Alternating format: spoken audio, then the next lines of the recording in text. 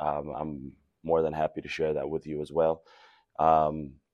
So the first thing that you see there is like a key term. That's what I want us to talk about. Ecclesiology is actually the name of the systematic theology term, where I was kind of bummed because he was doing a book giveaway, and he was doing a giveaway, and he's like, okay, who has gone through a systematic theology at any level in your church or like officially?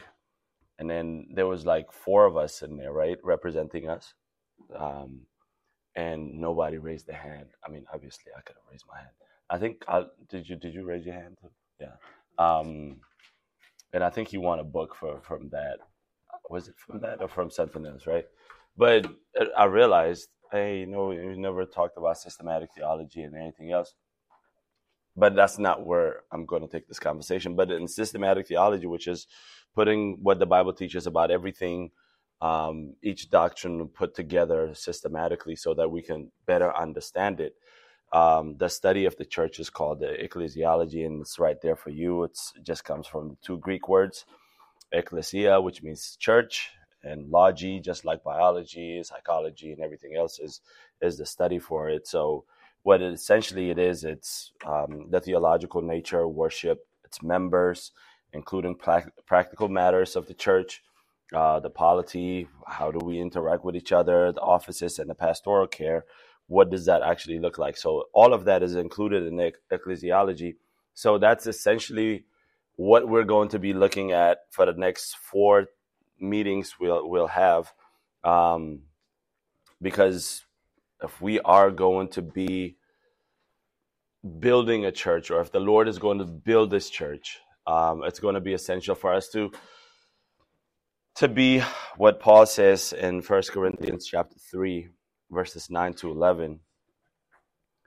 For we are God's fellow workers. You are God's field, God's building, according to the grace of God which was given to me, like a wise master builder. I laid a foundation and another building on it, but each man must be careful how he builds on it. For no one can lay a foundation other than the one which was laid, which is Jesus Christ. Obviously, our foundation is Jesus Christ, but we're being built together, and then we are God's building. So there's this language of architecture that Paul talks about. And you know anything about architecture and how houses are built, you must follow the blueprint with precision, right? Because if you deviate a little bit, if you just at the outset, if you just go a little bit to the left or a little bit to the right, then as you build on it, even though it might look good, eventually it will crumble and eventually it'll come down. So it's important that we don't deviate from the biblical blueprint that Scripture lays out for us, as we are prayerfully and mindfully trying to be built and build a church together. So with that being said, one of the other metaphors that the Bible uses for the church, what is it? The body. Yes, you guys are following along. This is so awesome. You look at 1 Corinthians chapter 12. Actually, let's turn to there together. 1 Corinthians chapter 12 and verses 12 through 31. And as you're getting there, here's another pop quiz. What's another metaphor that the Bible refers to the church as?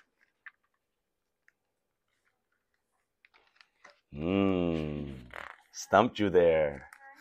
What is it? A bride? Okay. That's the second metaphor. What else? A temple? Okay. Anybody else? There you go, family. That's the one. Yeah. That's the one I was thinking about the first time, but like all those other ones are also true. So let's read together 1 Corinthians chapter 12, verses 12 through 31. This is what Paul writes. For even as a body is one and yet has many members, and all the members of the body, though they are many, are one in body, so also is Christ. For also by one Spirit we are baptized into this one body, whether Jews or Greeks, whether slaves or free, whether we are made to drink of one Spirit. For also the body is not one member, but many.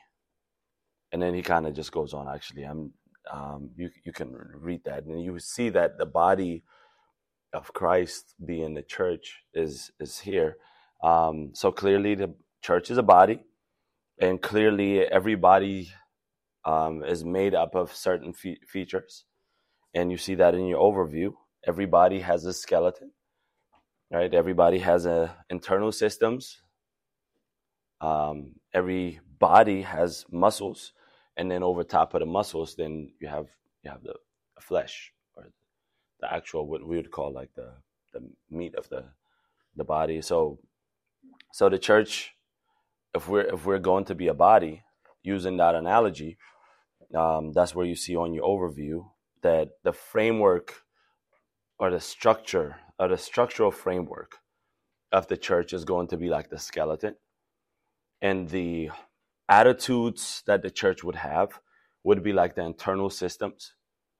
The muscles would be the different functions, what the church does, because that's what you use to move around, right? Your muscles. And then what the different programs and activities that the church involves itself in is going to be the flesh, what everybody sees, right? So that's kind of where the metaphor comes from. This is not an original metaphor for me. I didn't come up with this. I copied it from a book called The Master's Plan for the Church by John MacArthur. So what we do know, however, is if any of those four pieces of the body are missing, like if any of those are lacking, then the church's anatomy will be compromised, right? If the skeleton is not there, there's nothing to hold up the muscles or nothing to house the internal systems, and definitely you can't put anything on it, right? If the skeleton is not there. Or if the internal systems are not working rightly, then there's no communication between the skeleton, and those of you, right, but between the skeleton and then and the muscles, right? And if the muscles are not there, then there's no movement happening. So the body would be ultimately compromised. So it's important that we consider all these four things together. And that's why we're going through this for the next several weeks, or next 4 times that we meet together. The first one being the skeletal structure. And when we talk about the skeletal structure of the world, the church, that's like, what is the framework, the basic fundamental framework that the church should have? The first one is a high view of God. A church must have a high view of God. By the way, let me stop here before I go anywhere. Any questions so far? No, either I'm a really good teacher, or like I'm like missing the mark so badly that you guys don't know what I'm talking about. I think it's the first one. Yeah, okay. Thank you. I appreciate that. I like that vote of confidence. Thank you. So the first thing to consider in the skeletal structure of the church is the high view of God, because the emphasis of the church, really the emphasis of our lives individually, is to know and glorify God, right? So the church exists to know God and to glorify God. I exist and you exist. Every single person exists to know and glorify God. That's why God made mankind, to know him and to glorify him. So as the church must exist to do so, we must pursue the knowledge, the presence, the honor of God as he's revealed to us in the Bible. We'll come to that a little later. So the primary goal of the church is not to make people feel good. I'm not saying that people don't matter. Don't hear me say that. Because if you didn't matter, we wouldn't have fed you, right?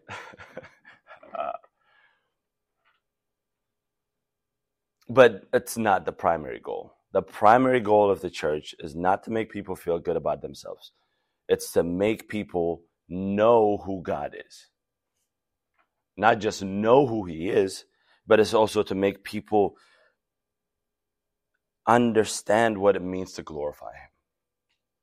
And then encourage them to glorify him. That's the main and the primary goal of the church. I mean, look at Proverbs 9 and 10. What's the beginning of wisdom? The first thing, if we're going to be wise,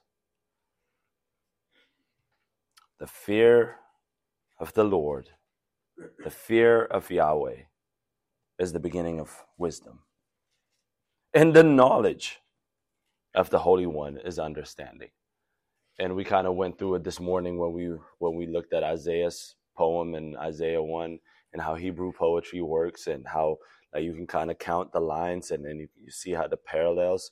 You see how, like, in your Bibles, if it's in a line, you see the fear of Yahweh, the beginning of wisdom, and then the knowledge of. So the fear and the knowledge are kind of like the bars, if you will, that would be parallel to each other, right?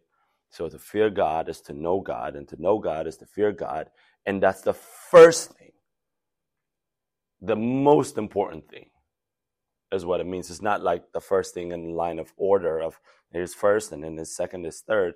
No, it's like the most important thing for anybody to know that claims to have any kind of understanding and wisdom is to know God, is to fear God. To fear God is to know him, and to know God is to fear him. Those two are like synonymous. So because Scripture teaches us that, the primary goal of the church is to know and glorify God.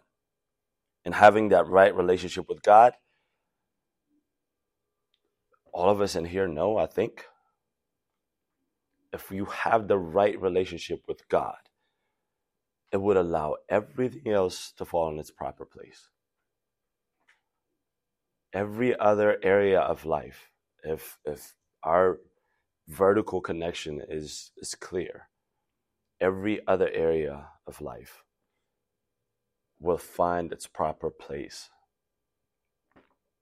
So the church exists for that reason. So the church must take the knowledge and the glory of God seriously. Like, we really, really, really, really have to do that. We have to take this seriously.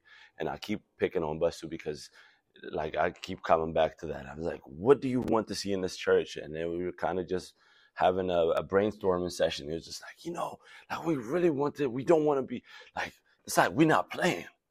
I'm like, I can't wait till I get a bumper sticker one of these days. The Remnant Bible Church, we're not playing. Like for real. But what he's communicating, or what we all feel and sense and what we want to do, I mean, it doesn't matter if it's just us or anybody else that's a true believer. They take God's knowledge and his glory seriously. And that's what the church exists to do.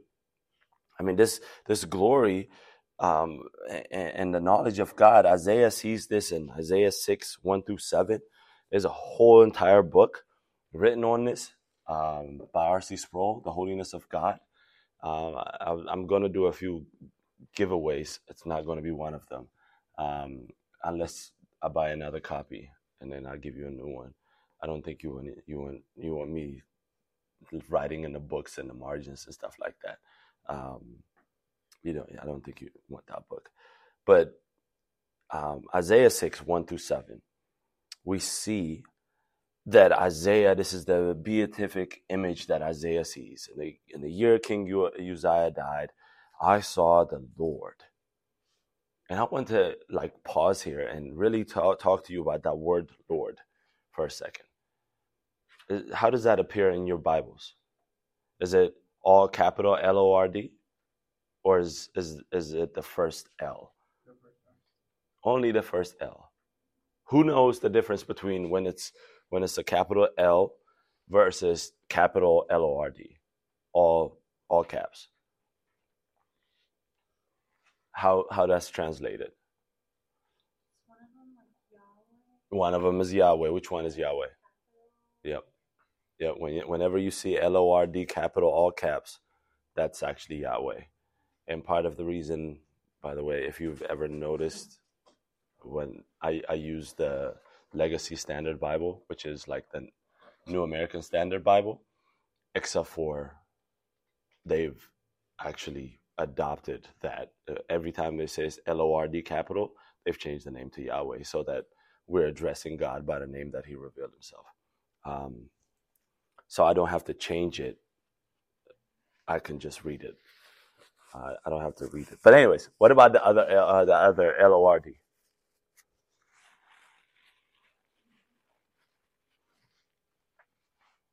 Any guesses? Anything? Tell. Listen, anybody? Ah, there you go. I mean, you just gotta guess, man. We're going to be gracious. We're not grading on the curve. Everybody gets an A. Yeah, that's Adonai. Adonai means Lord. Adonai means sovereign one. My sovereign one is what Isaiah is emphasizing here is I saw the sovereign king of the universe. Right? And we might not have an idea of what that means, honestly, because we are, most of us, born in a democracy. Whether it was a good democracy or not, that's up for debate. But I'm not here to discuss politics. But we were born in a democracy, and the entire world runs in that way. So we don't understand what like a sovereign ruler is like. Like maybe in our history books. I mean, just less than 200 years ago, if the sovereign ruler of England decided that my soldiers need to go and live whatever your address is, they come in, you have like, they can take your food, your clothes, your bed. You're in your house, but you're not in your house. Like, that's not your house anymore. It's like, by the sovereign rule of King James, I'm coming in and I'm staying here. And they eat all your food. They take all your clothes. They take your bed. So you're sleeping on the floor in your own bed because the sovereign ruler said so, right? That's why the American Revolution and everything happened, because people were just tired of that. That's a little history lesson. But to that extent is what it means, and even more. So this is what Isaiah sees. So when we think about knowing God and his glory, I just wanted to kind of harp on that word Lord, to the point where like the thresholds, the foundations of the thresholds trembled, or shook at his voice. Do we actually shake and tremble at God's voice? If he's that sovereign and God speaks and we know him that way, like should like jar us, right? When he speaks. And then look at what he says. I am a man of unclean lips. Once he realizes and my eyes have seen the King, Yahweh of hosts. This time he calls him Yahweh, capital LORD. And then he realizes it. So what we see and what we should recognize is his sovereignty,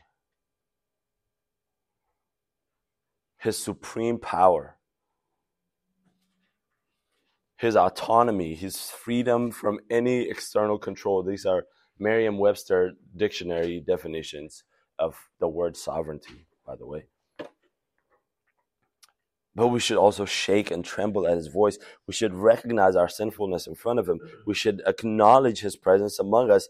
And we should also receive his gracious and merciful atonement, because this is what happens. Once he realizes and confesses his sin, the angel he doesn't walk to him. He flies over to him, and then he touches his lips with the coal.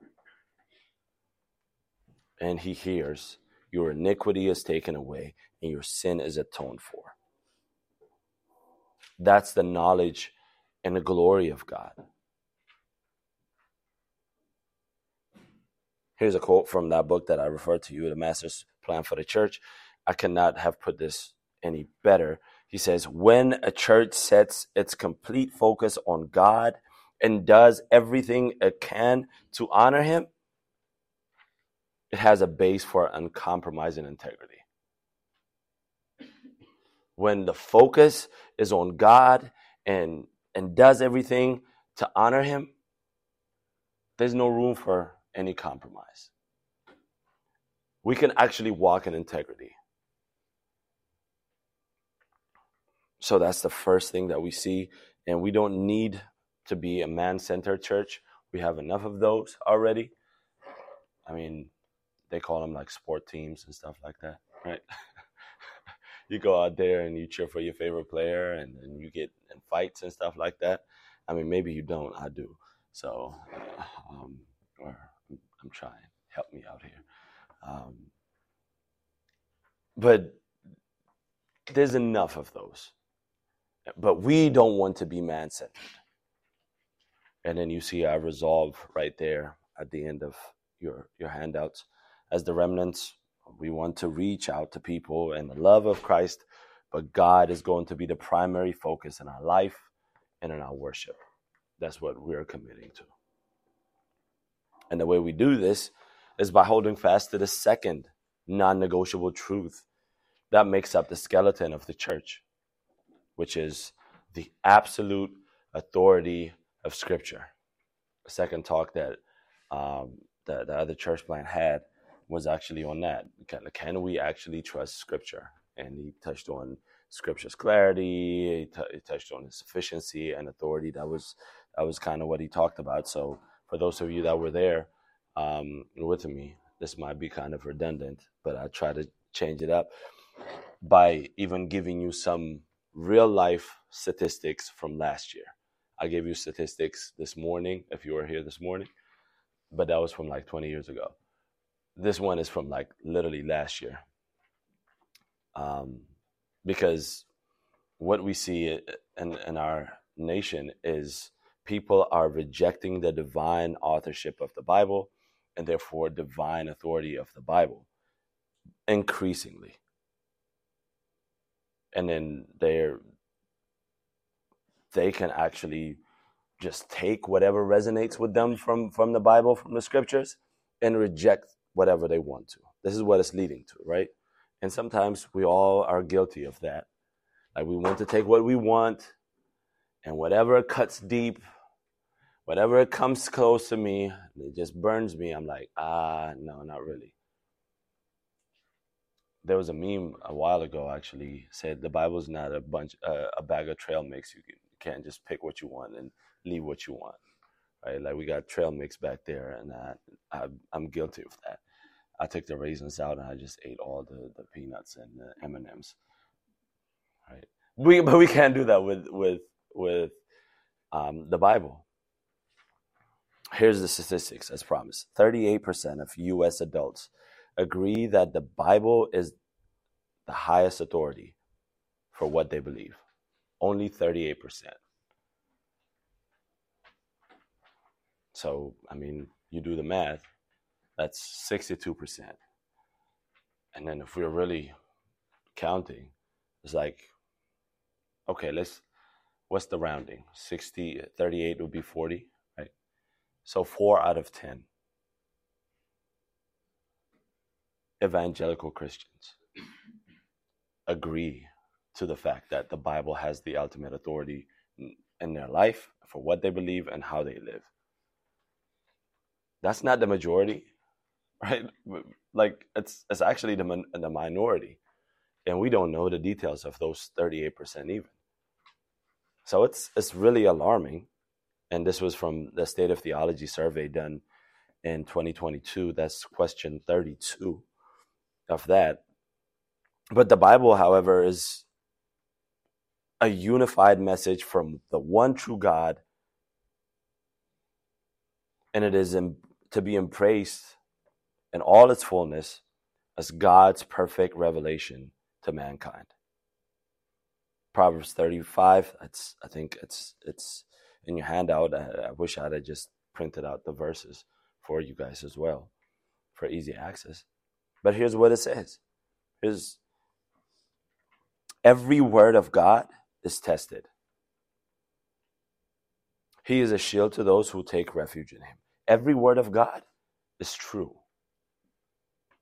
It's tested. And then we see 2 Timothy chapter 3, verses 16 and 17. All scripture, referring back to the Old Testaments here, is God-breathed or inspired by God. That's kind of to say, by the way, the inspired is not like the inspiration you get when you hear a really good sermon and you're like, you know what? Yeah, I'm going to go out and like, that's not the kind of inspiration. This is actually the God-breathed. I like that translation better because when we talk, we actually are using our breaths to talk, right? So if I don't take any breaths in as I'm speaking, like I end up like running out of breath. So that's really the communication that Paul is trying to, or the scripture is trying to paint for us. God is like breathing out as he's speaking his word into us, into the writers, at least, of scripture. And it's profitable for teaching, for reproof, for correction, for training in righteousness, so that the man of God may be equipped, having been thoroughly equipped for every good work. And we see its efficiency. We see where it comes from. We see what it's used for. We can't deny the authority. Paul refers to it in 1 Corinthians chapter 14, where he says, in verse 37, where it says, the things which I write to you are the Lord's commandments. The things that I'm writing to you and you have are the Lord's commandments. And what does the Lord's commandments have? They have authority.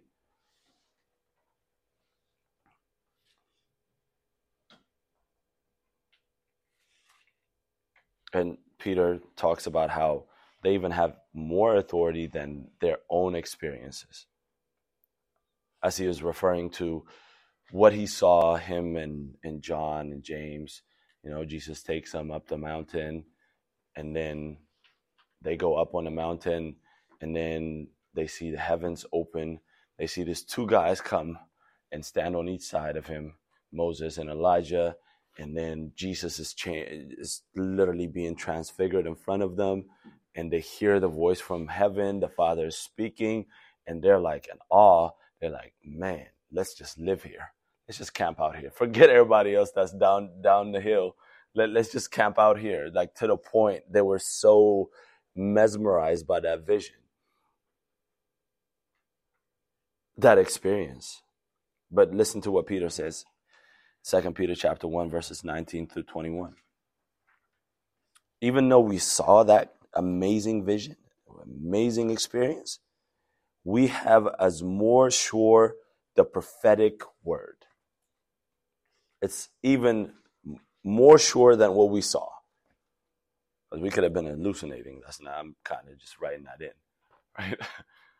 But even better testimony than what we actually saw and experienced is the prophetic word, which is the scripture, to which you do well to pay attention. That word to pay attention is to submit to. As to a lamp shining in a dark place, until the day dawns and the morning star rises in your hearts. Know this, first of all, that no prophecy of Scripture comes by one own interpretation. These aren't just like random dudes that just wrote and they just compiled them together and they're like, oh, this could be good for us, for society, for civilization. No, this is not how it came about. We don't get to pick and choose which one we want to submit to, which ones we don't.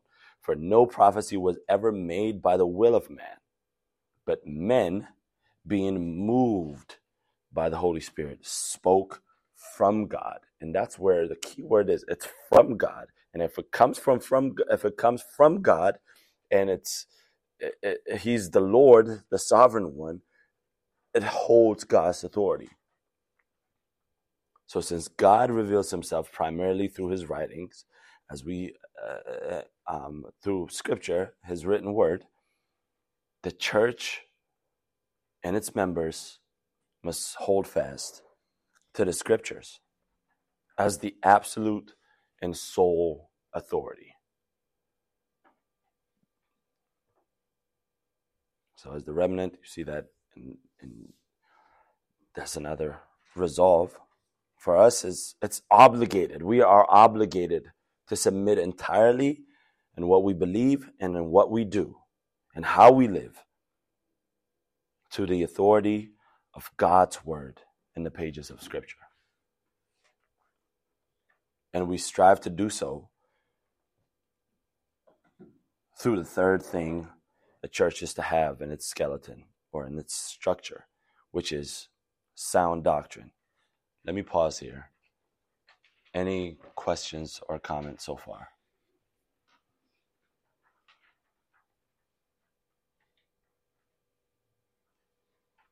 Nothing. I mean, not even, what are you guys talking about again? Like, because I just came in. Like, that's what I would have said. Like, you guys, man, I'm telling you, if you are a teacher, you would not want me in the classroom. Like, it took so much grace to not interrupt Welton's service the other day, because I had questions, I had comments. I'm I had jokes because I'm kind of a class clown, right? Like, it was just like, oh man, that would be so awesome. And I'm like, nope, just bite your tongue. But anyways, I save all of that for my professor on Tuesday afternoons. So the third structural or the framework for the church is going to be sound doctrine. Ouch. Did somebody say doctrine? To some people, it's a trigger word, especially in our time where it's more about style than substance. It's more about feelings than truth. It's all more about emotions and experiences than actual teaching, right? And there's a place for emotions. There's a place for style, absolutely. But you hear doctrine, you're like, oh, what is it? But it's really, really simple, by the way, doctrine. One, it's a biblical term, as I would prove to you here in a second. Two, it just means that Merriam-Webster's dictionary says, what is doctrine? Something that is taught. Right? Like, everybody in here knows how to walk. Somebody taught you how to walk. Guess what? You have mastered the doctrine of walking. Right? Like, if you know how to drive, you have mastered the doctrine of driving because someone taught you how to. And I'm being a little facetious, but when we hear doctrine, it shouldn't be an alarming word. It shouldn't be like, oh no. And I get why that overcorrection happens, right? Because people who overemphasize truth and doctrine become hypocritical. They become cold and loveless. They become completely dependent on their head knowledge, and they just have a wrong kind of image of Christ that people detest, and we want to avoid that. Right? So that's not right. I'm not agreeing with that. I'm not saying that. But the Bible does teach us principles or a body of principles and knowledge in a systematic way, and that's what the Bible calls as doctrine. And the structure of the church that actually views God highly, that has a high view of God. And if the structure of a church is one that submits to the authority of his word, it naturally must include the emphasis on teaching his word, right? If doctrine is something that is taught, what are we going to teach? If we want to know who God is, and we want to honor him, and we want to submit to the authority of his word, what should we learn?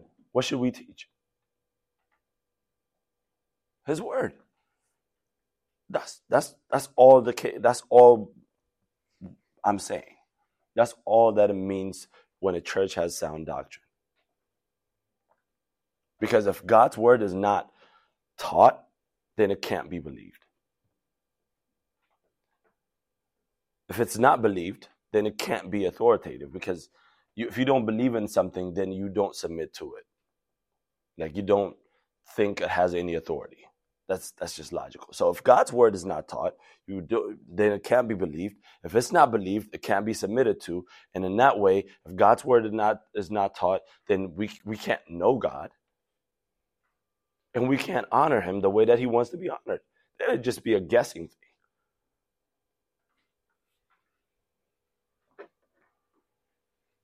So to that end, by the grace of God, we have an entire book, really, on what the church is supposed to act like, how the church is to operate. Because the church is the pillar and buttress of the truth, Paul calls it, is 1 Timothy. 1 Timothy chapter 4, verse 6. Paul tells Timothy, and pointing out these things to the brothers, you will be a good servant of Christ Jesus. As you're pointing these different doctrines, being nourished on the words of faith and of the sound doctrine which you have been following. So as you're teaching God's people God's word, one, you're going to be a good servant of Jesus Christ. Two, you're going to be nourished. Nourished on what? On the words of the faith and of the sound doctrine. I mean, the whole book starts off by saying this, 1 Timothy chapter 1, verse 3. As I exhorted you when you go to Macedonia, remain on at Ephesus, so that you may command certain ones not to teach a different doctrine. So there were people that were teaching a different doctrine, different teaching. Paul says, no, stay in Ephesus so that you can teach the right doctrine to the church at Ephesus. Again, chapter 4, verse 13, until I come. What did he tell him to give attention to? Give attention to the public reading of Scripture, to exhortation, and to teaching. That word teaching is translated as doctrine. Pay attention to these things. What? Public reading of Scripture. That's why we open our Bibles and we read it together and we do those things. 2, exhortation, encouraging others to come alongside and hey, come on guys, let's do this together. That's what we're doing. How do you do that? By teaching them, by doctrine. So sound doctrine is definitely an emphasis. It's not, is that, man, that's crazy. Now I gotta scan that and give.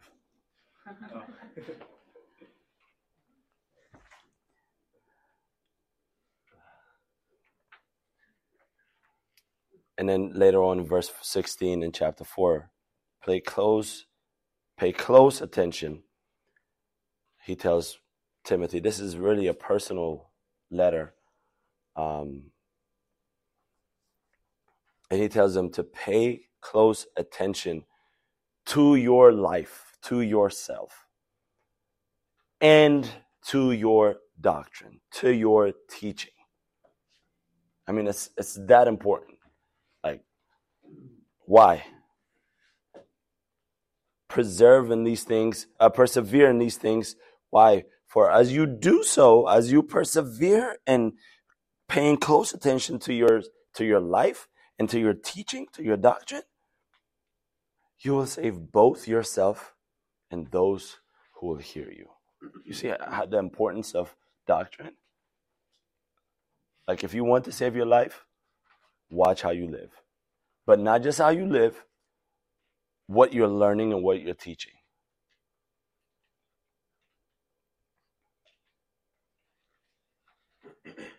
So the church, therefore, must have a structure that emphasizes substance over style.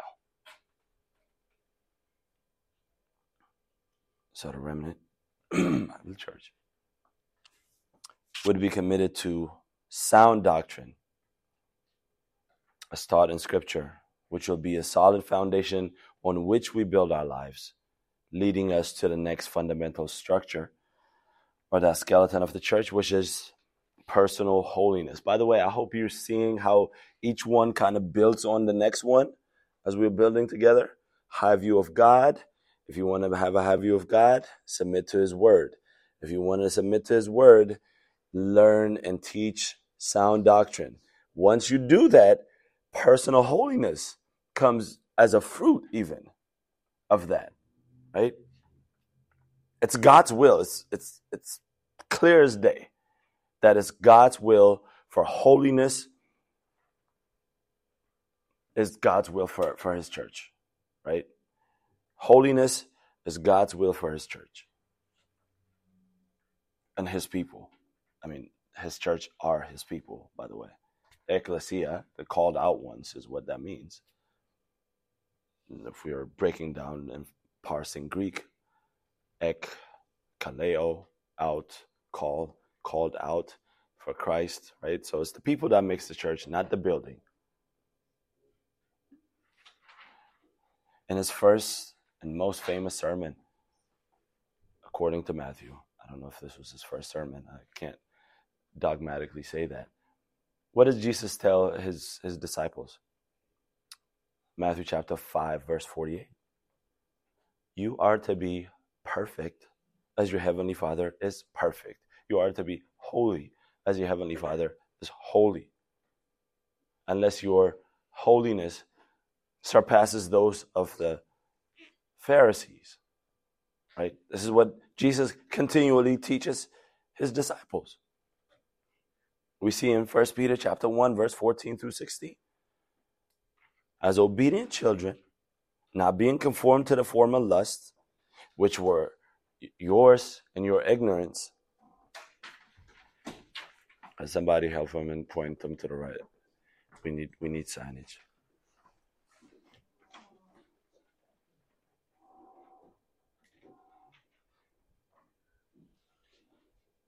No, it's not here.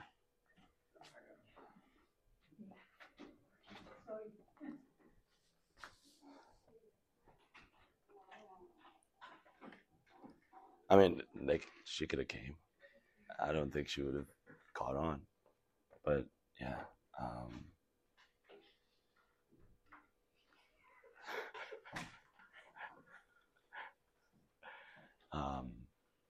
Yeah, I don't know. I think there's another thing that's going on tonight. I didn't know that. Just found out. 1 Peter chapter 1, verse 14 through 16. But like the Holy One who called you, be holy yourselves also in all your conduct. Personal holiness. That's the call of Scripture to all who are obedient children of God, who submit to the authority of Scripture, who learn and teach sound doctrine so that they can know who God is and honor Him. We saw this morning, 2 Corinthians chapter 7, verse 1. Therefore, having these promises, beloved, let us cleanse ourselves from all defilement of the flesh and spirit, perfecting holiness in the fear of God. That's the standard by which we are to live by. We must maintain the firm standards of personal holiness and be careful what we are exposing ourselves to.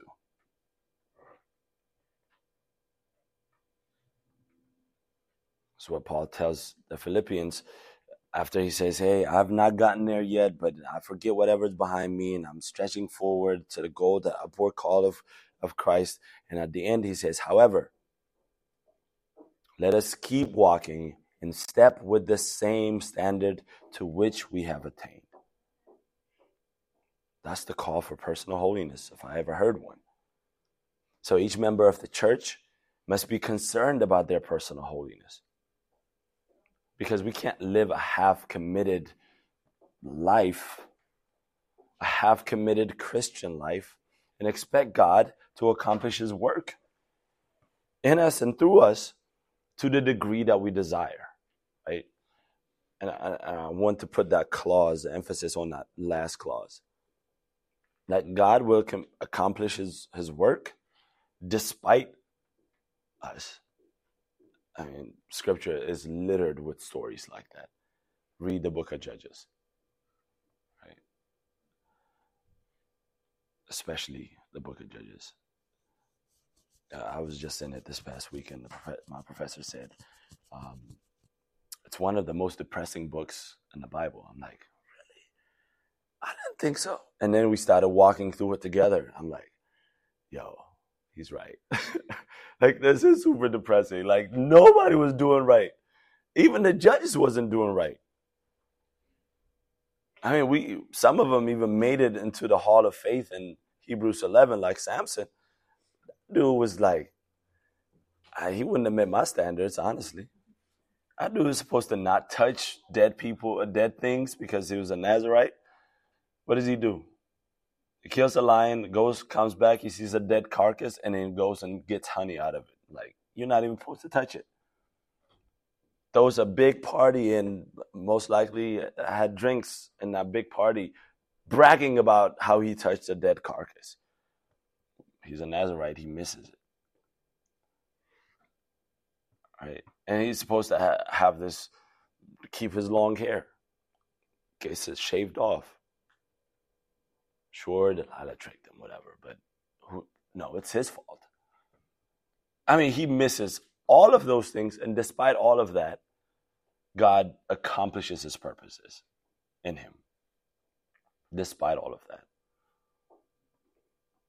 But if we are to be God's servants to the degree that we desire to be, we can't be half committed. We have to be fully committed. And as a church, that's what we'll commit to. We will not lower our standards of holiness below what God requires in his word. And to ensure this, we as a church will rely on this last structural component of the church's skeleton, which is the spiritual authority. And as we discuss about this last spiritual authority, I'm going to I'm going to give you a disclaimer up front. It is going to sound a little bit self-serving, but it's not by design, I promise. It really isn't. Because ultimately the head of the church is Christ. That's what scripture says.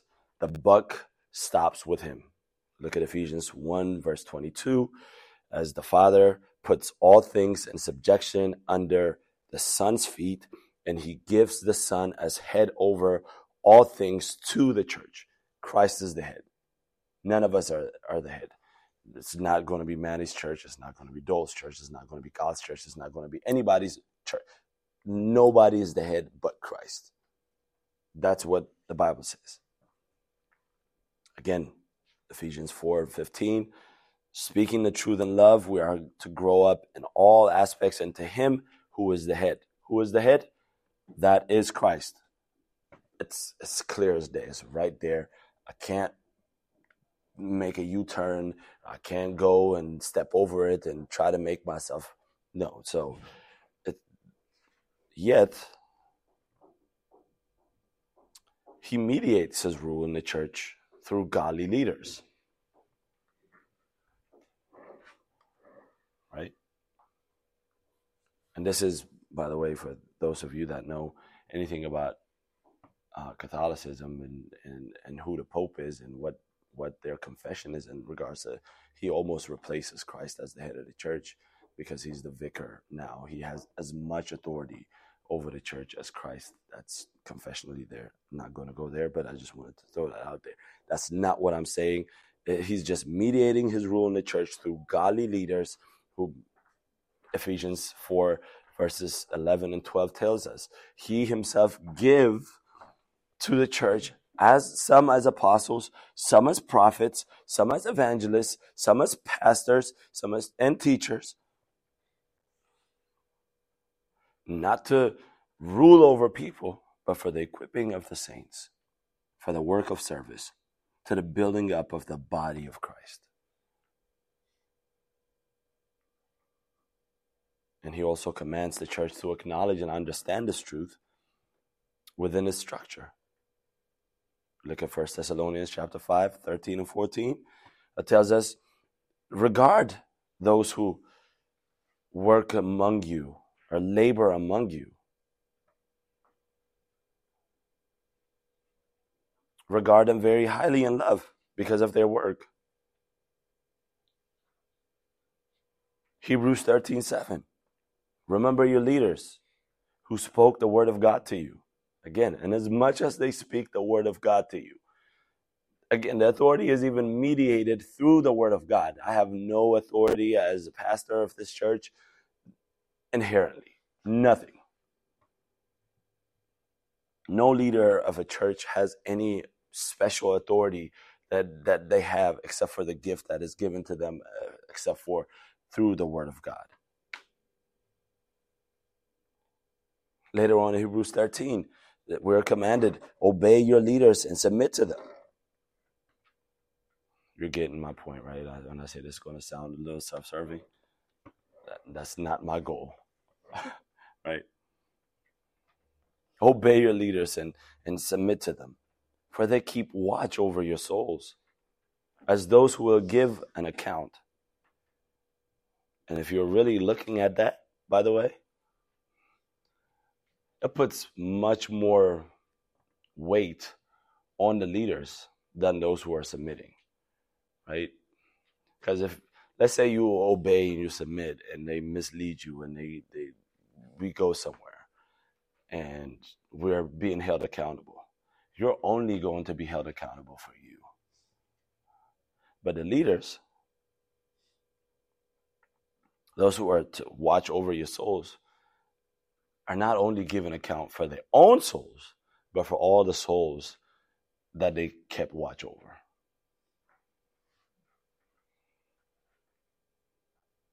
So it's not a glamorous thing. It's not something man has taken it and taken it sideways. That's another conversation for another day. So that they will do this with joy and not with groaning.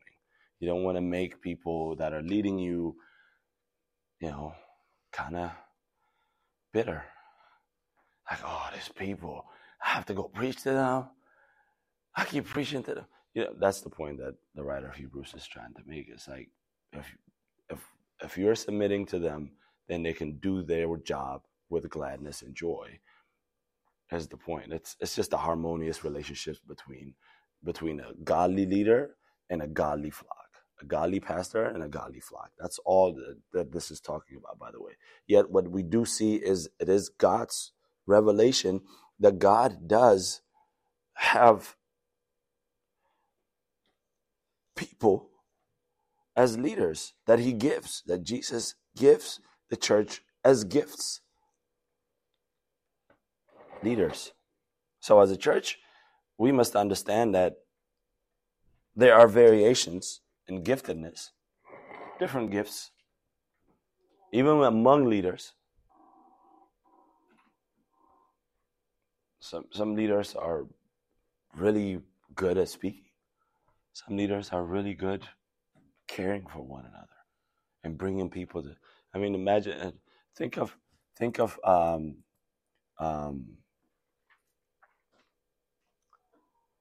John and Peter, for instance, or Andrew, right? Like, think of the apostles is what I'm saying. Anytime the apostles were mentioned,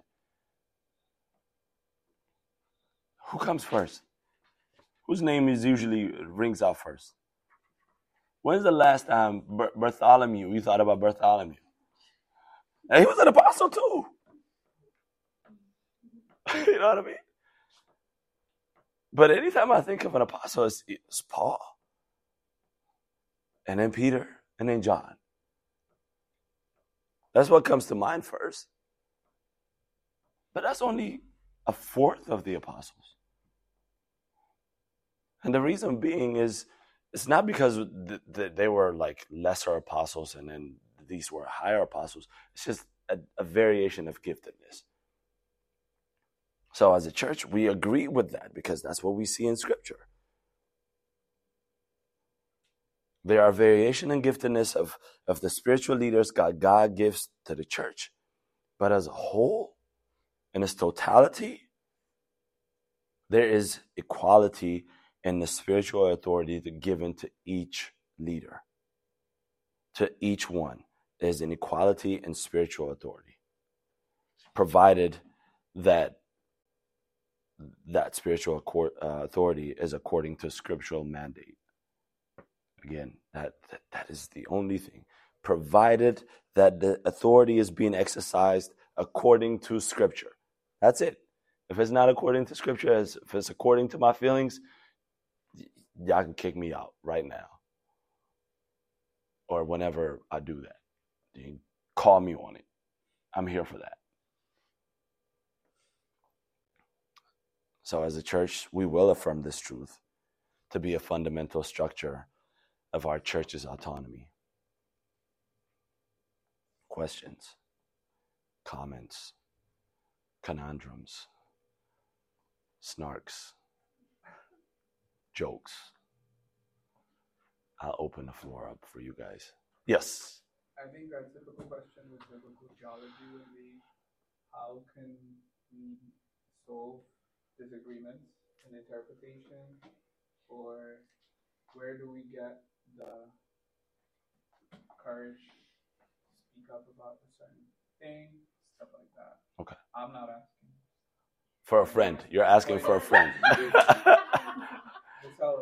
You're asking for a friend. Okay, let me address that so I don't forget and I'll come to you. Okay. Sure, go ahead. So, like, same thing, like, attached to that, would you also give advice or wisdom for how to handle that? So that's just... How to handle what? The two situations. So she said when it comes to disagreements and interpretations, yes, or certain matters, we also want to make sure we handle that properly. Yeah. We don't want to just be like, man, stop. Let me make my point, right? Yeah. So wisdom for how to handle that in the church. Okay. So the first part of the question, let me answer that. How do you handle differences in interpretation? It's by following hermeneutical rules, right? There's fundamental hermeneutical rules, and you might, if you're saying Herman who, that's not a, again, that's not a joke. You know, I've heard it so many times. I might as well have adopted it for myself. There's actually a book. I do recommend that booklet if you ever want to know how to read and study your Bible. It's called Herman Who on wretched.org. I'm not being paid by them or anything. So, but yeah, it's the hermeneutical rules, which means it's just a principle of interpretation, right? So if we're going to follow a normal, what is called a normal, historical, literal, grammatical, by normal, let me go one by one. By normal, I mean when we read the words of Scripture, we're going to take the words as we would take any word normally, unless it was actually explicitly said otherwise. So when we see a verb in Scripture, it's going to be a verb for us, right? We're not going to take a verb and then make it like an adjective or whatever, right? So it's that historical, grammatical, literal interpretation, which means it takes account to the historical context of the passage. It takes account of the literal. But when I say literal, I don't mean like exactly what it means, but like the different genre of literature, whether it's a poetry, whether it's a narrative, whether it's a didactic, which is teaching, whatever that is, right? Whether it's actually like apocalyptic. So whatever the language, the literary style is, we're going to take that into consideration. We're going to take the historical context into consideration, and we're going to take the grammatical context as well. Like, what does the text above it talk about? What does the text below it talk about? What does the whole chapter talk about? What does the whole canon talk about? This very specific thing. So in considering all of those, that's how we draw out the right interpretation. Now, here's the catch. No human being is infallible. That means people would get it right and would get it wrong.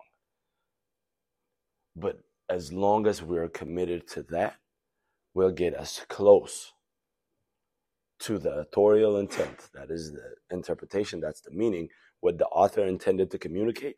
If we are faithful to that, if we take it normally, if we take the historical context, if we take the literal context, and if we take the grammatical context seriously and really analyze it, we will get what the author, God is not mean to just hide all of his intentions to the point where we can't reach it. And he has given us tools by which to do that. So we get to that problem, we solve that problem of interpretation by using that hermeneutical, I forgot you're asking for a friend, I keep looking, hermeneutical rules, right? And what was the second, and how do you resolve conflict was the second question? Yeah.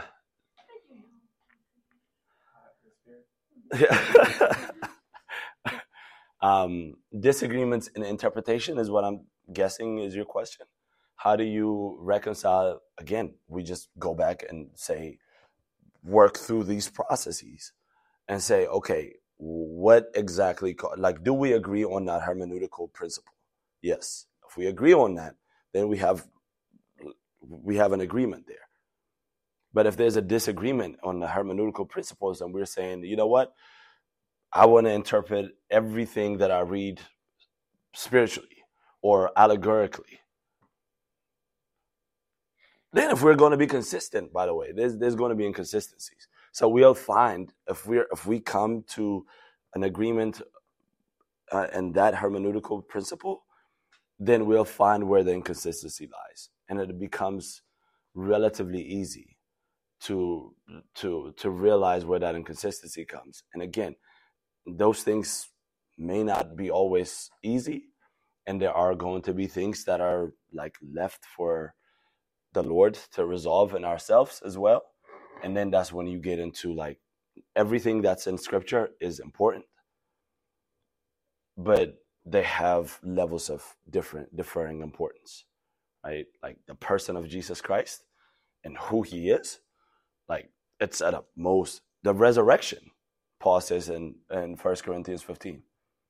I told you as a first importance, this is what I emphasized, which says, I told you everything else, that's also important, but there's a first importance. So there's levels of importance in scripture. Everything is important, but there are some certain truths where we can actually agree to disagree, if you will, that are called secondary issues, tertiary issues. But, and then those are going to be like conversations to be had, and then the Lord continues to work our theology and reveal the truth to us, and then he'll resolve it over time or in eternity, one or the other. One of the great examples is like two people that I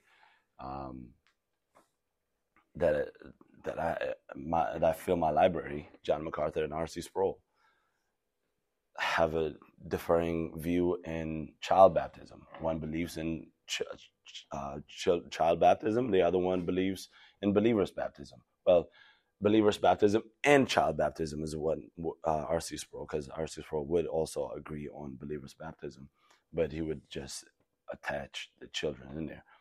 They had an entire debate at a conference where both of them provided scriptural mandates, scriptural emphasis, and I haven't heard that a couple of times.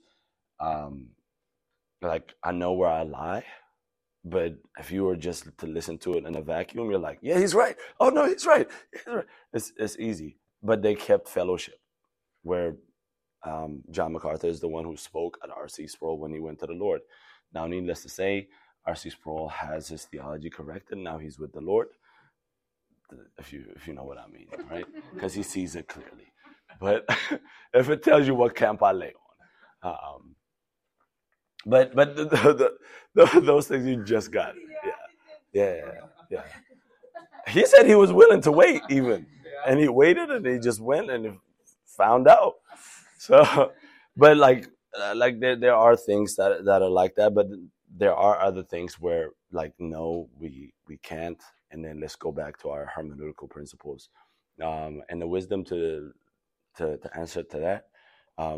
Ask the Lord, as James says, right? You ask for wisdom from the Lord, and again, that's really subjective, right? That's what makes wisdom tricky. What we don't want to do is we don't want to be like what's that terminology?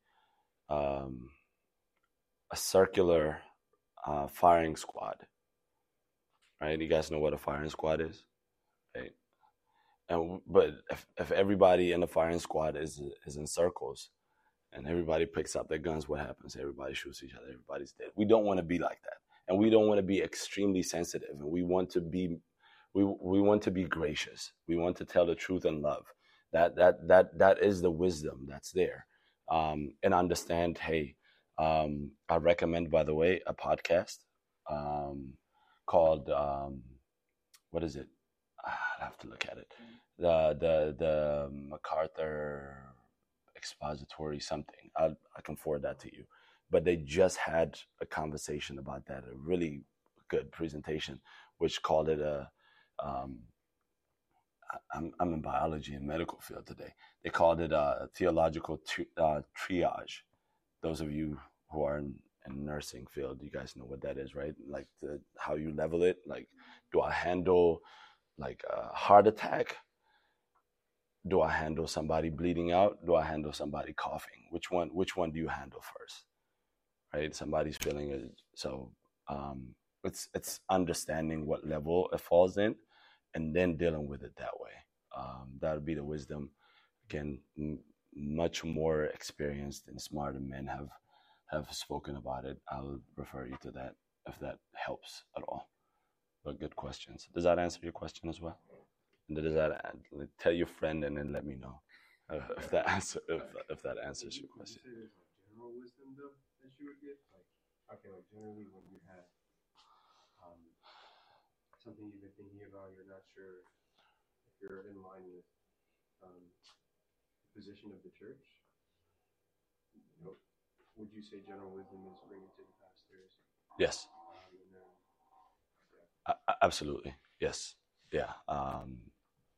And that absolutely. Yeah. Talk to more mature believers about what you think. Right. This is why we gather together, like bounce ideas off of each other, and being inquisitive, and saying, hey, I'm thinking about this. Am I seeing it the right way? Am I not seeing it the right way? It doesn't necessarily have to be the pastor, but yeah, that's good. So you asked and answered your own question. Anything else? Sure. What spiritual authority is there, like in terms of like a leadership structure?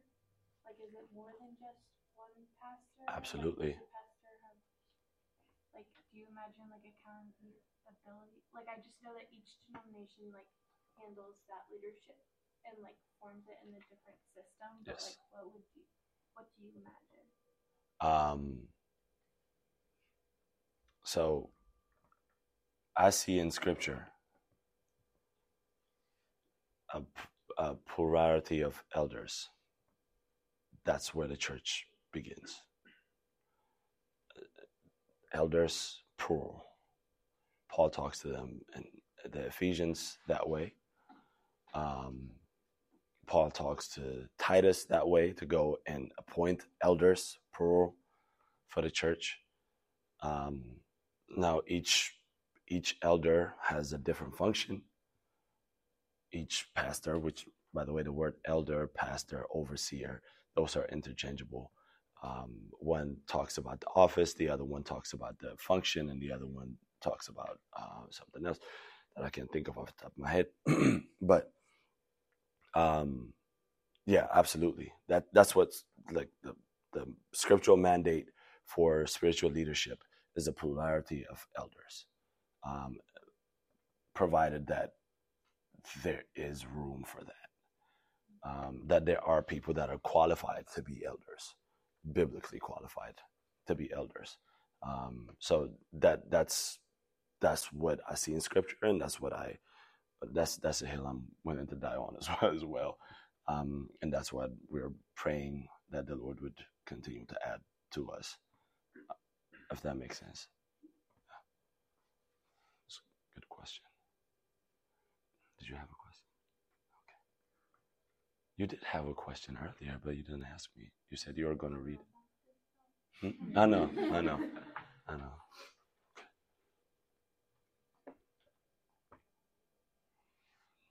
No one else? Okay. If not, let's pray and finish.